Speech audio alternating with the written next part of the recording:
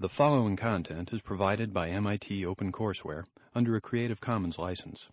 Additional information about our license and MIT OpenCourseware in general is available at ocw.mit.edu.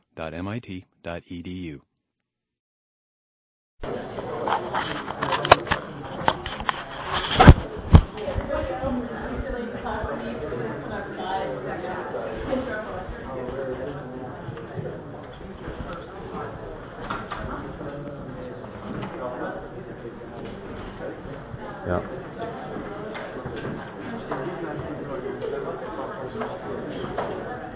Okay, welcome back to the second half of the second lecture.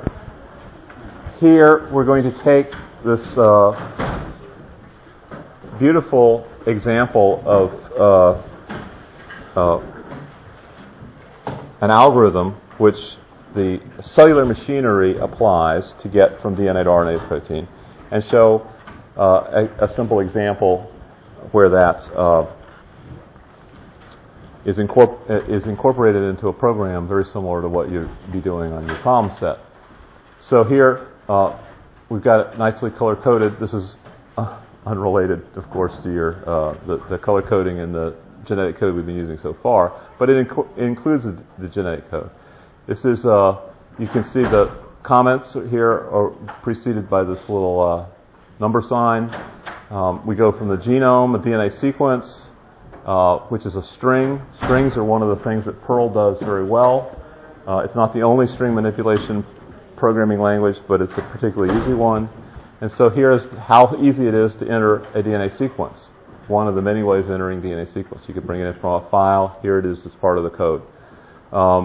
You translate it. You transcribe it into RNA in silico here by the simple command where you say RNA sequence is equal to DNA sequence, and then you substitute all the T's for U's globally. That's what this 12th line is on slide 23. Now, off the side here is a reminder that it's really much more complicated than that. There's all these proteins involved in doing it accurately and with regulation and so forth. But for the sake of this Perl program, this is quite sufficient to get us to an RNA sequence, which we can then translate. And here the translation process uses, it's going to be a cycle. So in a sense, the cycle in the RNA sequence where you put in one nucleotide at a time is all compact here. It's all just substitute every T for U. Here we're going to have a more explicit loop, this while loop. You can see it's indented. Everything within the loop that's going to be iterated is offset a bit. And what you're going to be doing is looking in groups of three. That's what this 3 is on line 17, is looking through the position you are in the RNA and taking a chunk of 3 at a time. The chunk here is a substring, and you pull out a codon as that substring, and then you do a translation. So now this is a sense representing the modularity of biology and the modularity of good programming code. Is you put this whole business of translating in a separate part of the program, so you don't have to embed the code everywhere that it's going to be used. And the translation here is that simple table. So this subroutine, SUB, line 22, again indented all the code in the subroutine. It goes off the bottom of the slide and down and through the floor, all the different cases. Now we could list 64 cases for the 64 trinucleotides, or we can use a more compact string manipulation that you can do in Perl to indicate a dot means any kind of character after G and C would return alanine. So G, C, A, C, G, or U. And then for cysteine, which has 2 possibilities, that's 4 possibilities represented by that dot. And cysteine has 2 possibilities. It's either UGC or UGU, where the vertical line means or. And you get the idea. There's a whole very compact syntax here for doing the translation. And that's how we do one of the cleaner, more simple algorithms in computational biology. And now I'm going to make it complicated again. By first, to set the stage for how the genetic code is not universal, we have to explain by what we might mean by it being universal. this is the ultimate pedigree on this slide 24 here, is in principle some very simple organism, possibly an RNA-based organism that may have made a proto-ribosome that may have done protein synthesis or may have done some other chemical reaction at what is now a peptidyl transferase site. Something along this line, it's speculated by some biologists, was the common ancestor of all living species, all living cells. And certainly by the time we started getting branching of the three major branches, bacteria, the archaebacteria, and the eukaryotes, by the time we get to that point, there was probably a ribosome set of genes that encodes all the proteins and RNAs of the ribosome, and these were shared. And then at each cell division, you split off two cells that were slightly different from one another. As they would mutate and differentiate and be selected, they would generate this huge diversity of organisms, which you see here. Now, this is a directed acyclic graph in the sense that you can't have a descendant in this process being an ancestor of one of its parents. So time has as an axis going up in this case, unlike some of the more physics-based diagrams we had before. And as you branch out to existing species, you see that things like plants have actually inheritance not just along this direct tree-like structure, but you've got more of a network-like structure where some of the genomic material came in from one of the bacterial branches long ago. And this has recently been put on very firm footing on a genomic scale in an article this month where the bacterial genome of cyanobacteria, these are blue-green algae that fix carbon in all the oceans, and the simplest plant that's been sequenced is Arabidopsis, a weed. And anyway, the DNA from the bacteria has not only gone into the chloroplast, which is an organelle, which has a very reduced genome, but it's been spread through thousands of genes in the nucleus, which is the major place where all the chromosomes are for the plants. And so this this possibly symbiotic relationship has resulted in a complicated inheritance. And this is not unique. Another one coming in from the purple bacteria has been incorporated into a separate membrane-bound organelle, which provides the ATP for both plants and non-photosynthetic organisms, multicellular organisms, animals.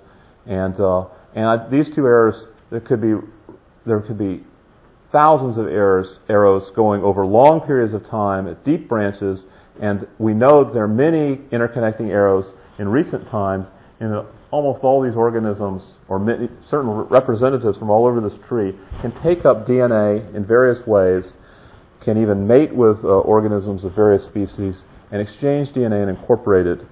And so it's not this simple tree, but it is certainly going forward in time. It is directed and acyclic in that regard. So how many living species are there? So we're building to the point, connecting back to the central dogma of how many different genetic codes are there. So we need to know how many species there are.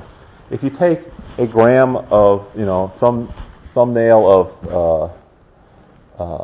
soil from a variety of different soils that have been tested, you can find about 5,000 bacterial species. Well, what does it mean to be a species? In animals, it typically means that they don't produce fertile offspring when they interbreed two different species.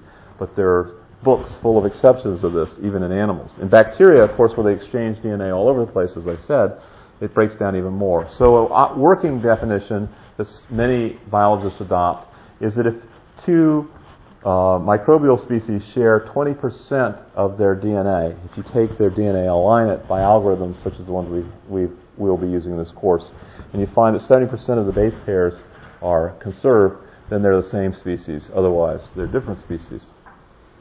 And there are millions of non-microbial species, many of which harbor microbial species. This number is dropping slightly because of our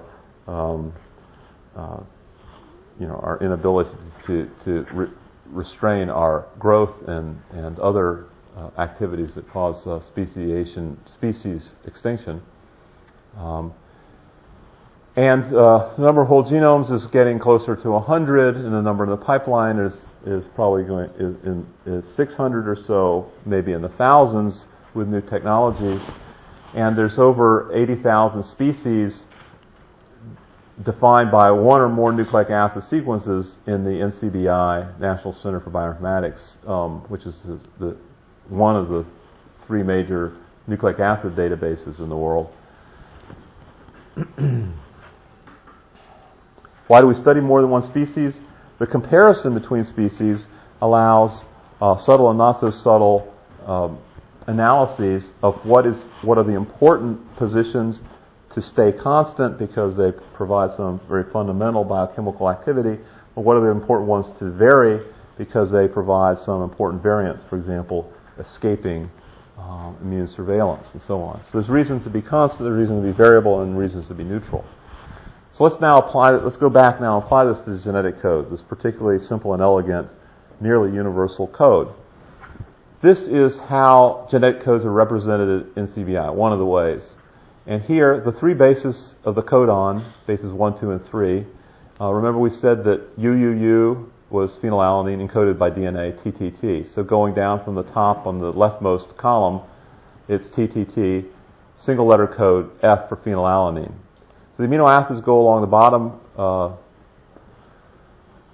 row of this table, and you can see all the amino acids are represented. Stars represent stop codons, which are not recognized by transfer RNAs, but by proteins called release factors that simulate the functions of the transfer RNA and cause a release of this cyclic incorporation of amino acids into polypeptides. Now this is the standard code, so-called, where you have one methionine here in the middle here, encoded by ATG, and three stop codons and all the rest. Here's where it gets complicated. There are over 22 different genetic codes. Some of the changes from the standard code are indicated here in blue. You have here, for example, for the vertebrate mitochondrial code. This is the code actually used in every cell in your body for the subset of the cell that is the powerhouse that makes ATP, the mitochondria that we talked about before, which was part of the vertical transmission, the horizontal transmission of information from purple bacteria long ago. Well, anyway, the stop codon, normal stop codon is now tryptophan, abbreviated W. There's an extra methionine, and there's two extra stop codons, which are replacing what would have been an arginine in the standard code. And you can see there's little blues all over the place, changes in the number where you can start. The start sites are indicated by 1 to 3 starts in the standard code. And when you talk about the starts, you start getting into how much do you favor that particular start? What other signals are required to start at that particular position? It's not as simple as just having an ATG trinucleotide to get a start of protein synthesis. You need other nucleic acid components. Anyway, you can deal with it's a slightly more complicated algorithm. You have to know exactly what organelle and what organism you're dealing with, but you can apply the same kind of computer code that we had a couple of slides back. But now we get into even more complicated. And part of the reason I'm showing you this early on, some of these things would not be in your textbooks for the first biology course, and they would not be in a first computational biology lecture or two. But I do this so that you'll have a healthy distrust of everything that you read and everything you hear, including everything you hear from me. And this should really make you distrust the genetic code, because what these ribosomes do in this particular sequence, which has been well documented 8 years ago, is that they will hop over 50 nucleotides. They're not going 3 nucleotides at a time as they should. In fact, it's not even an integral multiple of 3 nucleotides. It is literally coming to a stop codon, and rather than stopping, if it has just the right sequence context, including this complicated RNA secondary structure called a pseudoknot. The RNA folds up the messenger, which really should just be a messenger, which, the computer should just be recognizing, or the biochemical computer, as is the ribosome, should be recognizing 3 nucleotides at a time. Instead, it's recognizing a morphology. This thing folds up, and no longer is an informational molecule, it is a morphological recognition element. Anyway, when it finds that, it skips over 50 nucleotides, skips over the stop codon, and makes a otherwise perfectly normal protein. So, don't even trust dogma. Especially don't trust dogma. Central dogma included. Okay? Plenty of counterexamples. Now we're going to move from this very, very simple example of an algorithm where we can model proteins directly from the nucleic acids that come out of DNA sequences wholesale.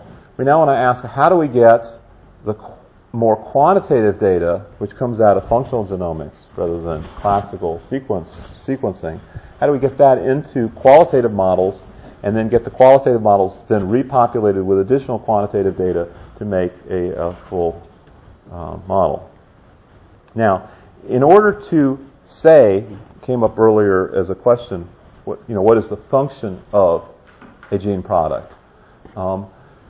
We dip into qualitative statements which are made in the literature, which have various ways of representing the evidence for this. Some of them very convoluted arguments, some of them very casual.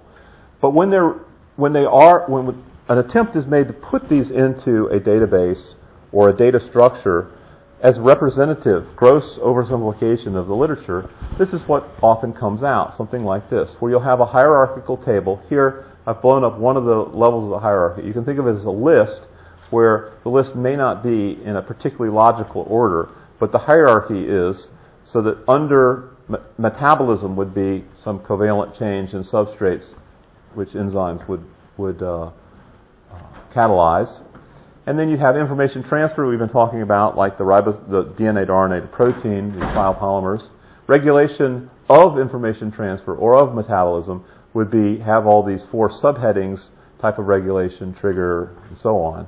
And then transport and these various other processes. Each of these functions, such as illustrated by these references here, can be used in a way of connecting all the new information we get to some sort of systematic best estimate of encapsulation of the literature. Another example of this, in addition to the MIPS for yeast, is gene ontology, which is derived from the word ontology, or nature of being.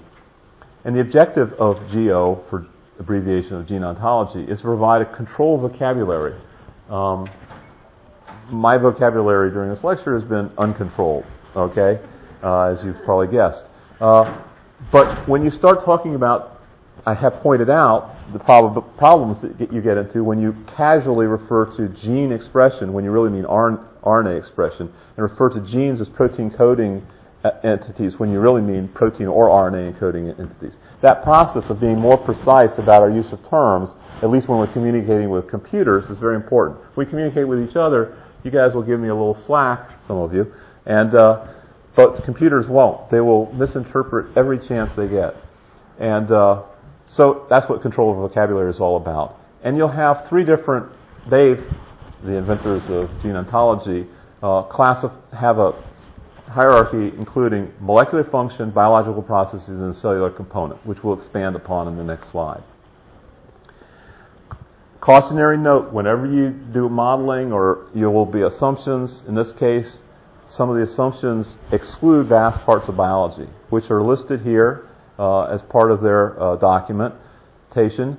They have things that are not modeled in the gene ontology, are domain structure and 3-dimensional structure, which obviously has played a big role in the 2 lectures so far. The evolution and gene expression. We've already talked about the phylogenetic tree of evolution, and the gene expression will be a big topic in the RNA and proteomics part of this course. the small molecules we've illustrated today, almost everything in this course seems to be excluded from the gene ontology. Nevertheless, here we go with just one slide talking about the functions. We have molecular function, what the gene product can do without specifying where or when. A broad example of this would be enzyme, something that catalyzes, and then a very specific example of an enzyme would be adenylate cyclase, something that makes a cycle in the ribose of adenylate. So both of these fall under the molecular function when you're describing a function of a protein in describing a genome. A biological process has to have more than one step. If it's one step, it's not a process. It has to have a time component typically, and there's a transformation that occurs. Examples of signal transduction is a broad biological process. An example of signal transduction is cyclic AMP biosynthesis. The cellular component would be somehow reflecting this assembly to organelle that we were talking about earlier. And here, an example, you'd have a ribosomal protein being part of a ribosome. So it gets you some idea of the components. So molecular function, biological process, and components.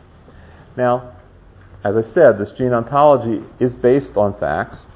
The facts that are included, it's not, ideally there would be a direct logical connection between the facts that are summarized in the hierarchical gene ontology and the raw data that came out of some instrument. That is not the case. This is all from the literature, and it's done on a low budget. Wow.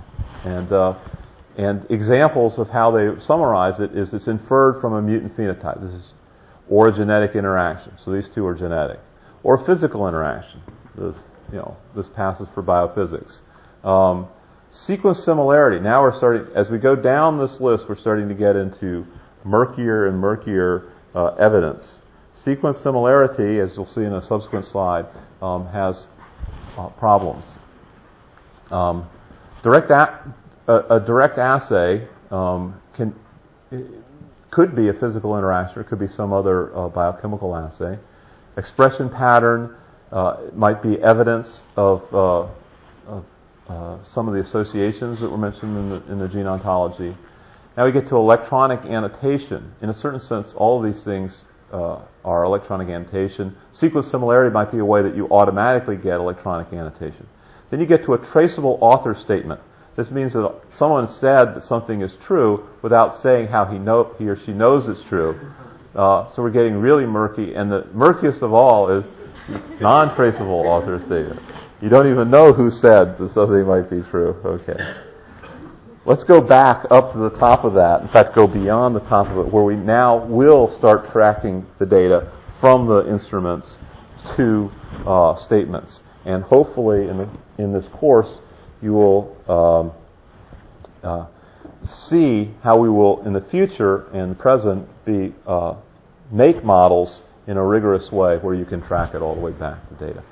So one class, the most obvious class of data collection, is what I would call direct observation, typically through a microscope. And here's a particularly powerful case. I promised you earlier that we would, talk about how you have 959 cells in the non-gonadal cell lineage of the worm. It starts as a single cell up here at the top middle, a fertilized egg, as this egg-shaped thing at the top, and then it splits way off to the left and off to the right. And that makes two stem cells that are capable of differentiating and dividing further, and they each make two more, and it keeps going. But you can see it starts getting you get symmetry breaking almost immediately. In fact, the egg itself is an asymmetric entity. And you start getting lineages that will either die as they terminate, or they will just stop dividing. And eventually you end up with, after about 1,000 cell divisions or so, you end up with these 959 non-gonadal cells. Okay, and this lineage has been completely mapped out by direct microscopic observation, where a series of photographs, you can show that this single cell turns into these two cells. So you have a time axis and you have a lineage axis, which is one of these directed acyclic graphs. Okay. In addition, and even more amazing, to me anyway, is that you have a complete neural connection for this multicellular organism. It has a fairly simple brain, if you've ever had a conversation with one of these things. But it still has, each neuron can have dozens to hundreds of connections, and these have been mapped by a serial section through the entire worm, very thin sections, and electron microscopy, and then checking out the whole wiring diagram. This is really a tour de force, and part of the reason it's possible, this would even be hard to do in a variety of organisms, but this is another case where biology cooperates, just like with the genetic code. In this particular organism, that lineage happens the same way every time.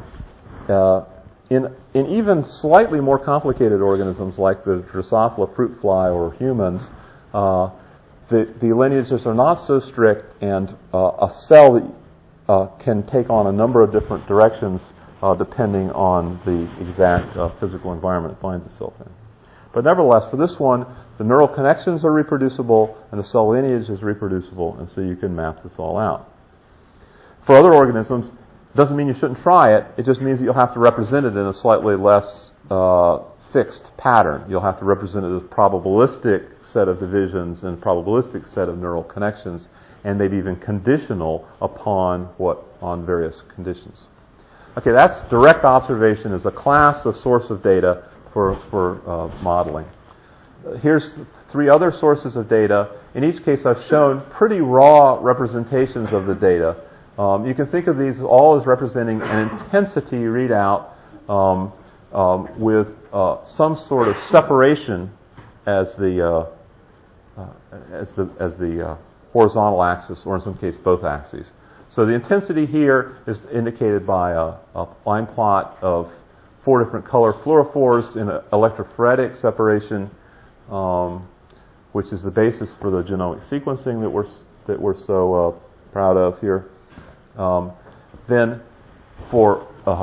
here the detection is fluorescence of the terminated chains of DNA. We'll get to that later in the course. Here you have mass spectrometry, where you're measuring differences in masses. Even more accurately than in sequencing, you're separating nucleic acids by their differences in mass to about 1 part in 1,000. With mass spectrometry, it's more like 1 part in 10,000, or even better. Because here we're separating in a gas phase based on the electrical and magnetic properties. Here you're separating by charge in a liquid phase and liquid and gel phase. Each of these you can specify the throughput per day, or the throughput per unit dollar. This becomes important in planning these structures. The third category here is arrays. These can be arrays of nucleic acids for quantitating RNAs, or arrays of antibodies, proteins, small molecule chemicals, which we can quantitate the binding of one kind of molecule to an array of other molecules. In both the top and the bottom, you can have multiple colors, and these can be used quantitatively as internal standards so that you can monitor this process. So we're going to go into this in great detail later on, but I want to give you a feeling for where the source of these things are. This array analysis, in a sense, is another example of microscopy. Just like in the previous slide, we used direct observation microscopy to monitor cell lineages.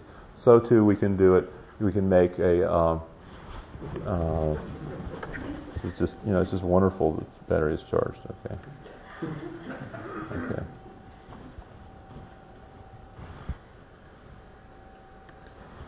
We can take the microscopy of artificial patterns such as arrays. Just as we have separation here by mass, we can also have separation on a variety of other properties, sometimes called multidimensional separation. This gets back to the first slide of the lecture, which was the purification aspect. Now, how do we jump from that kind of raw data to these common way that biologists communicate in journals, where you have circles and arrows, where the circles might be some kind of protein molecule, such as a stat, and an arrow indicates some sort of interaction or regulation or quantitative influence that one protein has on another, or a protein, in alternative diagrams, the nodes could be small molecules, and the edges, the links between the nodes, could be an enzymatic reaction catalyzed by a protein. There are about 500 biological databases that we'll talk about in the database talk. How the data and models were entered into these databases is a huge issue. Many of them have been done very casually. For DNA sequencing and crystallography, I think the process by which you go from the raw data to the models is very well understood, very well communicated. For this sort of thing, it will take this whole course for us to even scratch the surface. Here's another example. That one was protein-protein interactions. This is an example where the nodes now are not proteins but small molecules, and they're connected by an enzymatic pathway. This is another example of an application of ordinary differential equations. Just like the one in last class, we had exponential growth. Here you have simple fluxes where a catalytic reaction occurs, not autocatalytic, but catalytic. There's no exponential growth occurring in this cell. It doesn't have any biopolymers in it, biopolymer synthesis. But these catalytic reactions form this network, and you can model the influx of fresh molecules and its utilization within the cell in the efflux. We'll come back to that. Inside there are a set of kinetic equations. We need to figure out how to get from the raw data types that I've shown you to this kind of equation. This will be one of the goals of the course. Here you have a velocity on the far left-hand side of the top equation, which is related to a maximal velocity on the numerator, and then a series of linear sums and quotients. Now, some of the terms will be nonlinear. Here's an exponent of 4 that enters in because you have one of these cooperativities that gives you that kind of sigmoidal curve that we showed for transistors, and we'll enter into a number of biological consequences where the steepness of that sigmoidal curve is determined by this exponent, sometimes called a Hill coefficient. But other than that, you'll get these simple linear sums and quotients, and we'll come back to that. What actually constitutes these networks? I want you to feel less limited than you might get in a simple textbook. So, a simple textbook definition of a enzyme catalyzed process, you might have A is a substrate that turns into B as a product. This is a process that A could go to B spontaneously, but in the presence of enzyme, it goes faster. Or it could be that for all intents and purposes, A never turns into B. It's so slow that you need this enzyme here to even detect it. The enzyme will form a complex with A. This could be a non-covalent complex or a covalent one. It then produces a covalent change in A, and it becomes an enzyme bound B. B is released. Enzyme E is regenerated. And so in a certain sense, in this process of turning A to B, E is not consumed. But let's think about an increasingly important class of biochemistry, such as signal transduction, where the enzyme now has a new role. It changes places with a substrate. It becomes a substrate. The E now is a substrate in which a small molecule, ATP, which might have been the A up here, combines with the E, and the E could either catalyze its own phosphorylation or in contact with another enzyme. But in any case, it becomes covalently modified to produce a phosphorylated enzyme, a phosphorylated protein. And then the ATP is regenerated by a simple enzymatic process. And so in a certain sense, formally, it's very similar to this process, except you now flip the enzyme to the substrate. ATP is not consumed, or the small molecule is not consumed, the enzyme is consumed. So think of these things, these networks, as symmetrically as you can. Try not to get too embedded in the names. This is enzyme, this is substrate, and think more about the concepts. The concept here is some things are consumed and some things are catalytic and regenerated. So again, we were going to integrate these metabolic processes we were talking about in the last couple of slides with the information flow, which was the topic of central dogma, in order to get functional genomics, which measures those information molecules mostly and produces quantitative modeling. You need to have the qualitative models to know what's connected to what. You need to have the raw data as illustrated in slide 41. Again, to remind you, the source of quantitative data here, you can measure RNA or proteins or peptides in the mass spectrometry, RNA in the arrays, connected to the DNA provided by the DNA sequencing. I warned you that that one of the gene ontology data type sources of data was electronic sequence annotation by sequence similarity. I want to elaborate on this warning with this slide, where we say we have various justifications for looking for distant homologs, examples of gene products which are related on that ultimate pedigree tree of life by very long distances. It's been a long time since those things were present as a common ancestor. And we want to find those because they help us limit the number of hypotheses that we need to test whenever we find a new molecule. If we can connect it to another molecule, however distant, then we feel that we don't have to test every possible hypothesis. We just have to test that little narrow one. But what happens when we do that? Let's say instead of some distant homology where we have, say, 20% amino acid identity, you line up the sequences by methods that we'll talk about later, and you have 20% of the positions that are the same, or even less. It can sometimes be meaningful. But how good is that? There's going to be some kind of curve that relates how close two proteins are with the probability that they will have the same biochemical or cell biological or genetic function. And here's some worst case scenarios. And I don't mean to represent these as typical, but to get you doubting again so that you don't trust anything. 100% sequence identity. This should be a best case scenario, but it's not. The enolase enzyme, which catalyzes carbon metabolism in most cells, when it's expressed at high levels in a vertebrate, like our friend, this marine tortoise, turtle, it turns into the major I-lens protein. And actually this is true of most vertebrates. They have some kind of enzyme, like a glycolytic enzyme, which is overproduced and aggregates and makes a clear lens morphologically interesting feature, which just focuses light. Completely new function by all those definitions of function. No longer does the enzymatic activity, does an optical activity instead.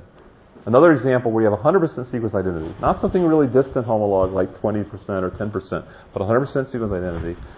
Thyrodoxin, which is involved in redox reactions involving sulfhydryls and other things, in the right context with other proteins, it can now be part of a DNA polymerase, which when it gloms onto the DNA, it goes really without stopping with thyrodoxin, but it falls off if thyrodoxin isn't around. That's not a redox function, completely different biochemical function. But like I say, there will be a curve. Sometimes there will be very great hypothesis limitation that can come from very distant relatives. These are another example, more examples of the quantitative data that we will use to get hints at relationships among genes that go up and down together, that form the basis of asking what is function, not based just on sequence homology, but based on a variety of quantitative data such as the RNA data in microarrays. This is three more ways of looking at how we define function. Function definition number one is the effects of mutation on fitness. This is in a certain sense what the organism cares about the function of a gene product. Is how many grandchildren am I going to have? That's what it cares about. And that's what shaped the function over time. And so if we're going to understand any of the other any of our other definition of functions, we have to at least give some attention to what shaped it over billions of years. And over many different environments. We need to have some feeling for the ecology of these organisms. The second definition is the more commonly used one, which is what is actually its function in a machine-like sense. In the cogs and the wheels, how does it function structurally? What's the three-dimensional structure? What's the mechanism? The third function is more forward-looking, Not what good has it been to organisms in the past, but what good can it be to us in the future, or to other organisms in the future. This may not involve reproducing the organism, making copies of it. It could be that there's some other engineering goal or objective function. When we say that we've proven something, we've proven a biological hypothesis, what we mean is, given the assumption, it's a statistical statement, that the odds of the hypothesis being wrong are less than 5% of the time. Keeping in mind hidden hypotheses and multiple hypotheses. In genomics, it's all too easy to collect a lot of data, and therefore, when you mine the data, you can make a lot of hypotheses, and you test them, and you will find thousands of things which by themselves would be significant at the 5% level, sort of the standard statistical test. But you've got to correct for the number of hypotheses you implicitly or explicitly test. We'll mention this time and again in specific cases as we go forward. The systems biology manifesto that I mentioned earlier had this little loop where you would generate perturbations and test things and so forth. But an alternative way, rather than doing additional experiments, is to, if you really have bought in fully into the systems biology and you really have all the components and systematic perturbations, then you might be able to test a hypothesis generated by data mining one data set by going into another data set. You need to ensure that they are independent, and you need to ensure that the hypothesis itself came from the first data set and not the second when you go out and test it. But that would be a pure data mining loop, systems biology loop. Now, just like when we say we have a proof, you should be distrusting of anybody who says, I have an absolute proof. What they really mean is a statistical statement. So too, when someone says, when they refer to the quality of their data, this is the answer at the raw data level, or what they really mean is that they have some error level that they can quantitate. And if you should be especially distrustful if someone doesn't attempt to give you any feeling for that.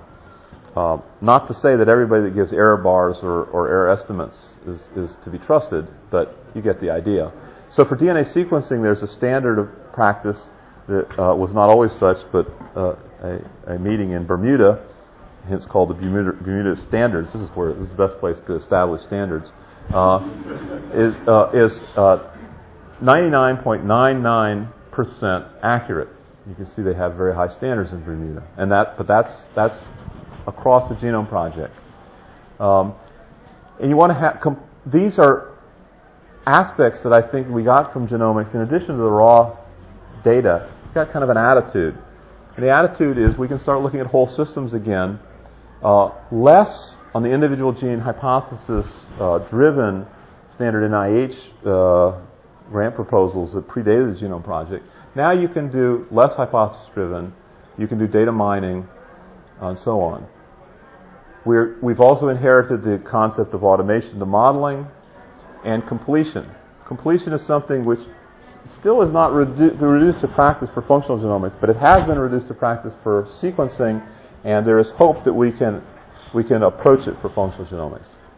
Be careful using the word impossible. There certainly are things that appear not to be cost-effective at any given moment, but technology is moving quickly enough. Remember those greater than exponential curves in the last lecture. There are technologies arriving that make things suddenly become cost-effective. And that's a particularly important warning when you design a computational method that will compete with an experimental method. If the experimental method suddenly becomes cost-effective, then you need to revise your computational goals. We have types of mutations that we've talked about. You have a null mutation, for example, phenylketonuria, which is tested in newborns, in almost all newborns that are born in the United States, and certainly in Massachusetts. This is a very serious source of mental retardation, completely wiping out that gene. Small dosage effects, like a 1.5-fold effect that we talked about in trisomies, like Down syndrome, are important.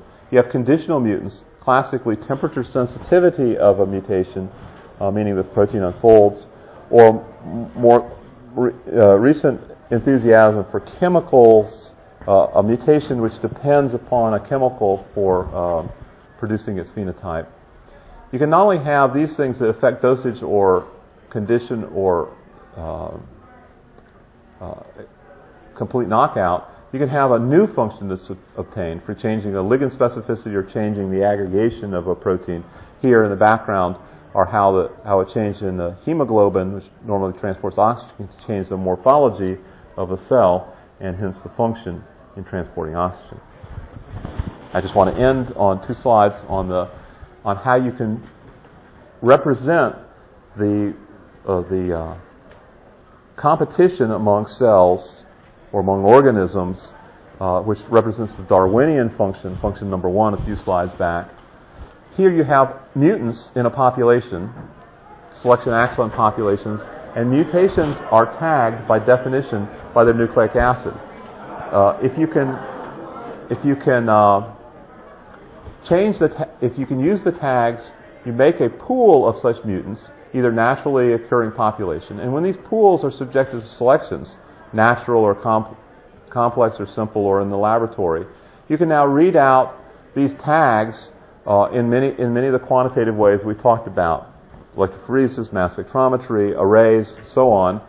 And as you go through more rounds of selection, you'll eventually pick the winner, which is the most highly selected of the mutations, the winner. Or you might have a mixture if you go through a very limited number of rounds. This will follow the exponential curve that we had here, whether it's exponential decay or exponential growth. You can have a very subtle difference in growth due to the function of that mutated gene product, but that small, say 1%, turns into complete all or none replacement if you have enough generations. This is the awesome power of the exponential that we talked about last time. Okay? And this, in real world and also in the laboratory, you can think of this as going over a variety of environments, E, over different times. So the time you spend in each of these different environments it has some unit that happens in natural environments. You'll spend, say, more time in one condition than another. And the selection coefficients are a simple sum, and this exponential gives you the ratio of the organisms. Here's some references on this, and I urge you to take a look at these where actual experiments have been done getting these. And we'll come back to this later in the course. Okay, so this is the end of this lecture number 2. Thank you very much.